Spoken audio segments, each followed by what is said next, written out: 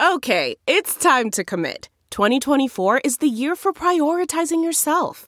Begin your new smile journey with Byte, and you could start seeing results in just 2 to 3 weeks.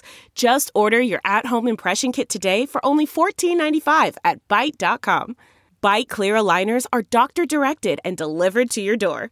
Treatment costs thousands less than braces. Plus, they offer financing options, accept eligible insurance, and you can pay with your HSA, FSA.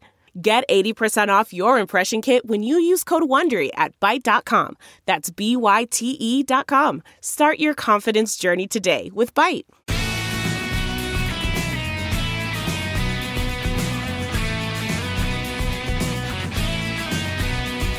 From OffScrip Media, I am Matthew Zachary, and this is Out of Patience. On today's show, episode 3, we're calling it, What's All This Then? Because you've heard on the first show, I talked to Johnny Immerman about stupid cancer and that origin story. On episode 2, I spoke to some of my old school friends from high school about where I came from. And I think this show is going to tell you what this show is about and where we're going. Joining me is going to be Andrew McDowell, my COO, co-founder, and co-host, and Jen Horonjeff, the CEO of Savvy Co-op. She is an exciting, rabble-rousing, new, young advocate that's taken the world by storm. I can't wait for you to learn about her, get to know her. These are the folks that are part of my new family. Enjoy. What's all this then? Is the question posed by the title of this episode. And you are? My name's Andrew McDowell. I am the co-host to Matthew Zachary, along with... I'm Jen Horonjeff. And we are? We are out of patience. I see what you did there. That's right. Softball. In this episode, we're going to do things a bit differently than they will be done in future episodes, in which Matthew Zachary himself will be your primary host. Yeah, because I want to know who this guy is. I just keep showing up. That sounds like the patient motto. Yes. Just keep showing up. My dad always said the squeaky wheel gets the oil, but on occasion the squeaky wheel gets replaced.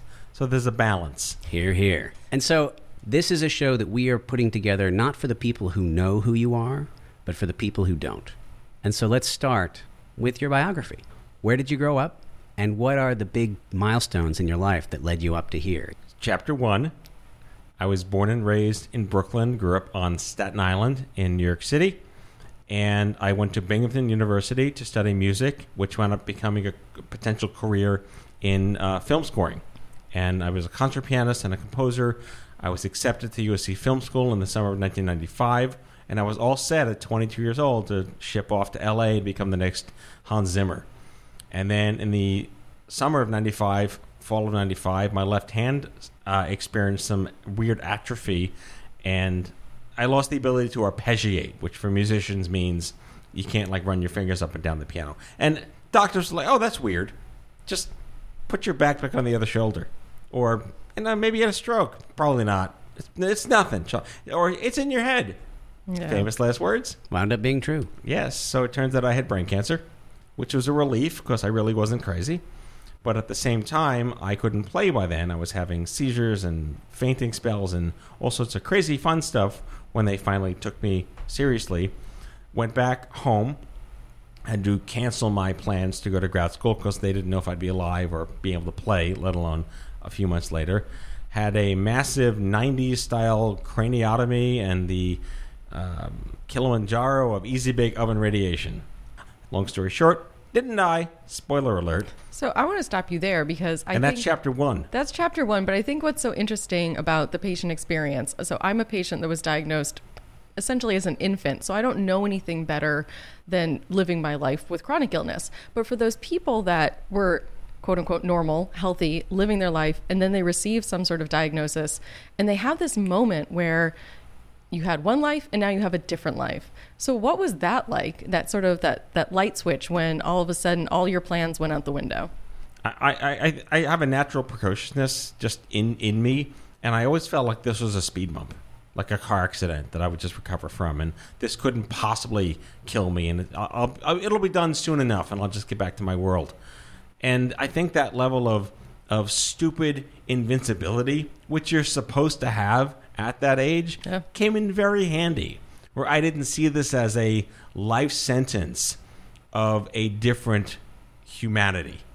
And did that change over time? Did you start to realize that your career, your life was going to be different than what you had thought it would be? I mean, I've always felt like I have a calling to help people. My father and my parents raised us very well. I'm not a money person. I don't chase billions of dollars. I had never had that aspiration. I'm a musician and an artist in my heart. I want an audience to applaud for me out of my desperate needs for fulfillment and insecurity. So the idea of having that ripped away from me, I think, was the identity I had lost. The path was taking you one direction and things changed. You headed off in a different direction at that point. You did so with confidence. You did not wind up becoming the next Hans Zimmer, at least not immediately. At least not yet. Not yet. There you go. There's always a chance. There's always a chance. What did come next? Panic, depression, anxiety, stress. Who am I? What am I doing out there? Dating was weird. I was impotent for a while. I was infertile forever. But my 20s were just living in the shit happens story. But so you came from a community, right? Right. One that was an extension of your family and your school and your community, your neighborhood, people who knew you. They all learned that you were dealing with this. So that community was there. But I know we've talked about the fact that that community wasn't delivering everything that you needed as a person in your position, a young adult facing down cancer. Well, that's always the story, your tribe.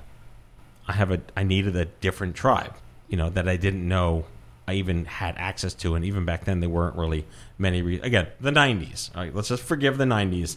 But I love the 90s. You're probably the only one. What?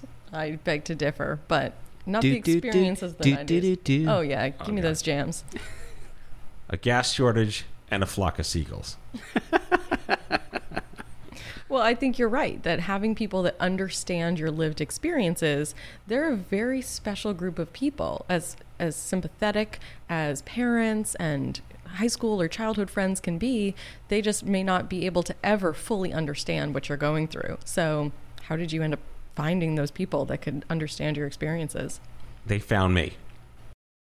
So I was approached by my first peer, my first tribesman, also a Jew, so a landsman too. But he was a young guy who had brain cancer in college, went to Binghamton, didn't know him, and it was like this gestalt moment, like, oh my God, it's not just I'm not alone, you're my clone. And he happened to work in D.C. in cancer survivorship advocacy, and he said to me, you should be an advocate. And my response was, what the hell is an advocate? What is an advocate? An advocate is someone who makes sure someone like me doesn't get Robitussin for brain cancer. And for those people who aren't familiar with the patient advocacy field, arena, what is it? What is it really? What does it mean to be an advocate? Again, I think the allegory I'm using today is that when you entered that Shit Happens store, there was no greeter. Hi, Matt, here's exactly what you do right now. And for those of us who have potentially either finished our shopping or are just used to shopping in that store so much, we have an obligation to become greeters for the next us and to build a community of people who don't judge you for having entered that store that you never wanted to go into. That's how I define advocacy 25 years later. Yeah, that's great. And I think, not only are you helping to bring in the people that are unfortunately coming into these same lived experiences, but also how can that be used to educate those people that have not and may never be part of this tribe, as you say?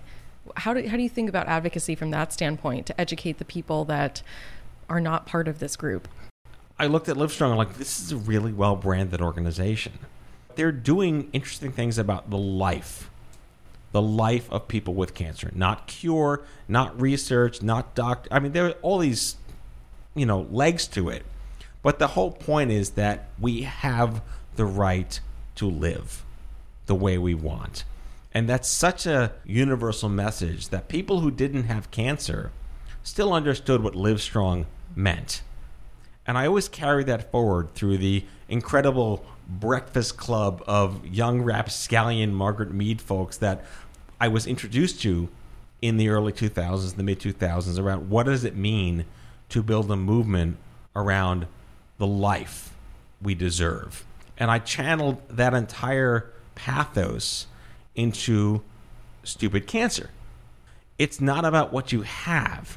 It's about how you feel with what you have in common. Advocacy, you said this to me once, is about filling in the space between curing or managing a disease and saving your life. That distinction, yes. You're welcome. So wise. Yeah, that was the approach that you took to defining it that really made it click with me. It's about going beyond taking care of your brain cancer and going through the entire process of retraining your left hand to play the piano. That is part of what it takes to save your life after it's been knocked off its trajectory. I think another important thing to think about advocacy, and I'd love to see how you're sort of handling this, is the idea of sort of like the personal advocacy and how can you advocate for yourself in your treatment and your career and your life choices. And then the advocacy you're doing out into the world. So things that you're doing with Stupid Cancer to raise awareness so other people know that they're not alone. How did you sort of deal with that sort of duality in the struggle of making sure that you're taking care of yourself and you can advocate for your needs and then advocating for the entire community? I'll button this with a great anecdote. So I was at Hopkins talking about teens with cancer and meeting with these incredible high school students that were just dealing with all sorts of crap. And the nurse navigator was in charge of them. She was also a survivor who became a nurse navigator at Hopkins. And we went out for a bite with a bunch of doctors, and she said to me, I didn't know about Stupid Cancer until you came here. But I may never need to take advantage of this service and this community, but just knowing that they're there makes my life a whole lot better. I realized that I found my calling. I'm going to build, back then they would call it a portal, or a Yellow Pages, or a 411 website from scratch, because I've been coding since I'm 8 years old, of every single young adult cancer resource. Nonprofit, book, story, blog, back when Blogger was a thing. This is pre-iPhone. This is pre-Android. This is pre-everything. Stupid Cancer became, and will forever be, the community I wished I had when I was told you'll be dead in 6 months.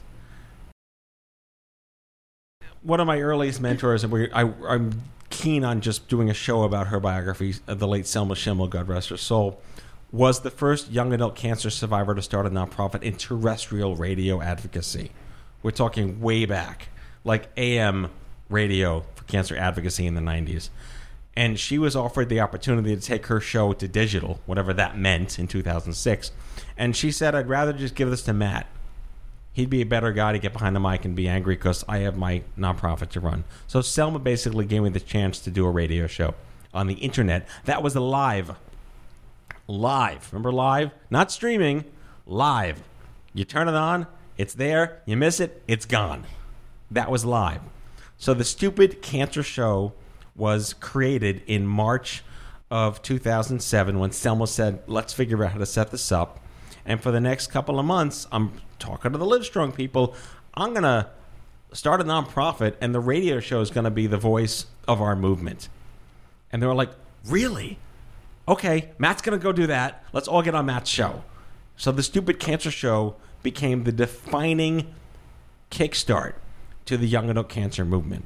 And over the course of hundreds of shows and thousands of interviews with incredible people and millions of people listening to it around the world, it became this voice. Before podcasts were a voice, before anyone could snap their fingers and just get behind a mic and say what they want, before YouTube, before everything. And full circle on that, when I stepped down as CEO, so did the show. So the Stupid Cancer Show was sunset upon my departure, and I missed being behind the microphone. But the question is, don't just start a podcast.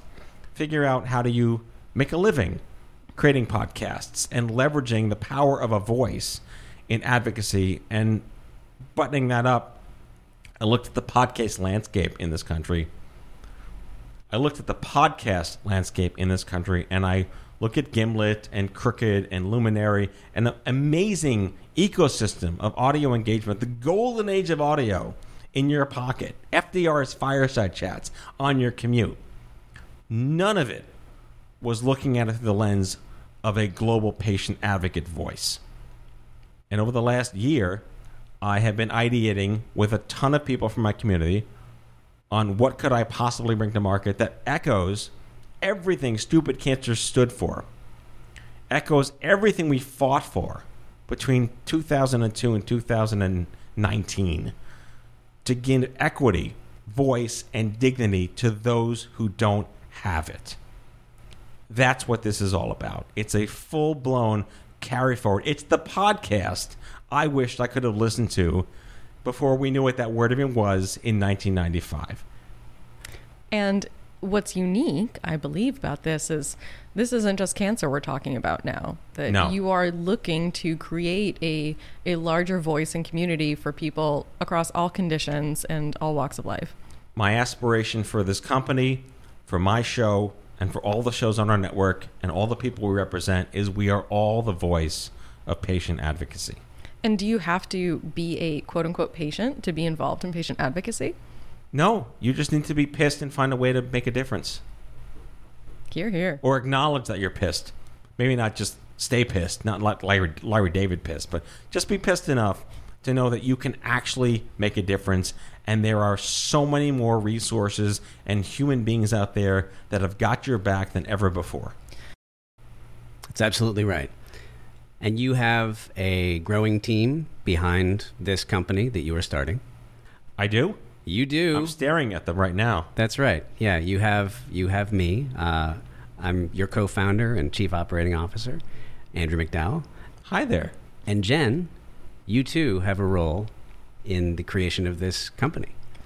I'm excited to be able to be here and have these kind of conversations and be provocative to really get to some answers. As a patient myself, it's really important that we have these challenging conversations, and I'm excited to have a place that Matt and I can help kind of tease these things out. Tell me about the name of your show, Matt. I think there's a story behind it. I think Out of Patience, as its own internal dad joke, which could potentially be misspelled either way and mean the same damn thing, is a wonderful play on words that sums up everything I feel. And that it's not a hostile disdain anymore as much as it is that we already know that we can change things. And I look back at the Live Strong strategic plan for the advancement of the young adult cancer narrative in preserving outcomes equity. And the week before I announced my resignation, stepping down to Stupid Cancer, I read it. And every fucking thing in that was done. So it is entirely possible to still channel disenfranchisement and disheartening realities to knowing that it is possible to do that. But at the same time, while industry is showing small signs of the battleship tipping in our direction, we're still out of patience. And we want shit done better. And it's just bringing the conversation to the forefront so people can hear, even if they're not seeing change in action, that they're actually getting a window into the conversations that patients are having. So you have a podcast company now. That's a little bit of a pivot from a patient advocacy organization. I'm curious, what drew you to think that this is the next step? I think it's my natural place in the world to be behind a microphone and talk to people. Is that because you feel that you have a message or that you're trying to share the message of other people? I have a natural curiosity for humanity. And apparently I did it pretty well for 14 years. And I did feel a sense of loss that I didn't get to meet and talk to and interview wonderfully incredible, inspiring people and give them the voice that they deserve to have. And I think that's something interesting too, because at Stupid Cancer, of course, the lens is thinking about the cancer community. How is OffScrip going to deliver on the larger patient community? I think it goes back to what I said earlier, which is that it's not about what you have, it's about what you have in common. And for somebody who has such a compelling story, why do you now feel compelled to tell other people's stories? I think there's an endless supply of narrative on this tiny blue marble that can be told. And you pick your lane and you try to do it as best as you can. And it's not about competition. It's about relevancy and collaboration. Community is all we have. It's all we have. And in the best sense of what makes it possible is where we see the sun. We see the shining lights. We see the shadow beneath the tree we built that just wasn't there before. And you're used to being the one asking the questions. I get to do that today. But why is that something that you now want to use your voice to help elevate others?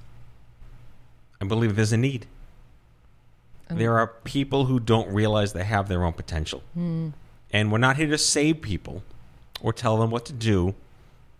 If you don't know that you have the possibilities, if you are unaware that you could be motivated to be the best you, I hate to sound like a Hallmark card out there. And to quote Steve Jobs, you never give someone what they want, you give them what they didn't know they needed. I didn't know I needed Craig in my life to change everything I could ever potentially see myself doing. And I'll share one of my favorite quotes with you from a monk, Matthew Ricard, who said, resilience starts with role models. And I think about how are we delivering on that with a podcast to be able to share the stories and motivate people? Is that an important message for you to get out there? Perseverance. One of my favorite words. I feel I live and breathe in it every day. And it isn't a can't stop, don't stop, won't stop. It's believing that it's possible to get things done, despite all the crap that happens to you that you didn't ask for. And so thinking about the podcast and what our listeners can expect from hearing from you in the interviews that you're going to be doing, what does that look like? How are you going to tell those stories? I hope that we produce content that patients want to listen to, that we will speak with them, not to them or at them. So if people want to be able to co-design some of this content with you and really get their message out to you, how can they get in touch? I would say send us an email, tweet us at OffScrip Media, go to Instagram, the usual suspects out there, but we will read every single email. I mean, this is really exciting. I remember when you came to me and told me that you were now on this new endeavor, and it made sense that you were used to storytelling and elevating the message of other patients, that using this now wildly popular medium of podcasts seems like the next step from kind of patient advocacy organization to now using modern technology to get the word out there. I think one of the things that really fueled me and my team at Stupid Cancer over the years, specifically with the Stupid Cancer Show, was how many times other patient communities approached us and said, we need a stupid this.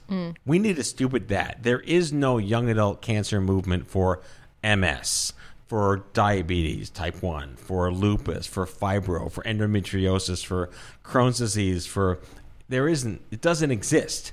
And maybe that's because rare disease and chronic conditions have a different cultural bias or a different tone, or the invisibility of things out there, where it's not this perception that there's such a dire need for all of this to exist.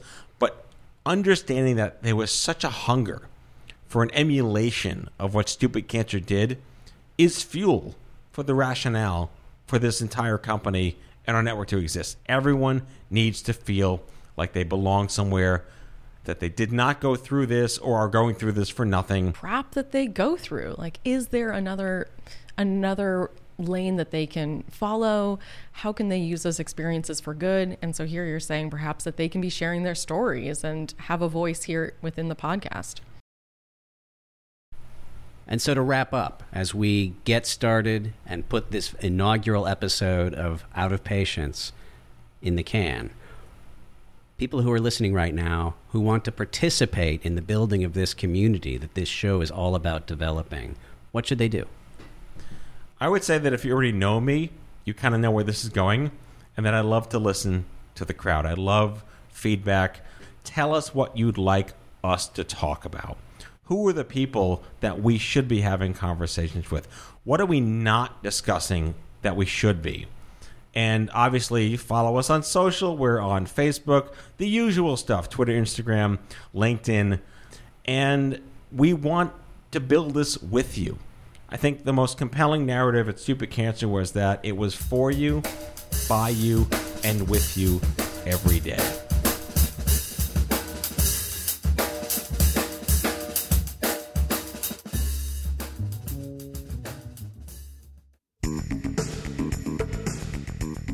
Out of Patience with Matthew Zachary is a product of OffScrip Media. The executive producer is Matthew Zachary. Our managing producer is Andrew McDowell.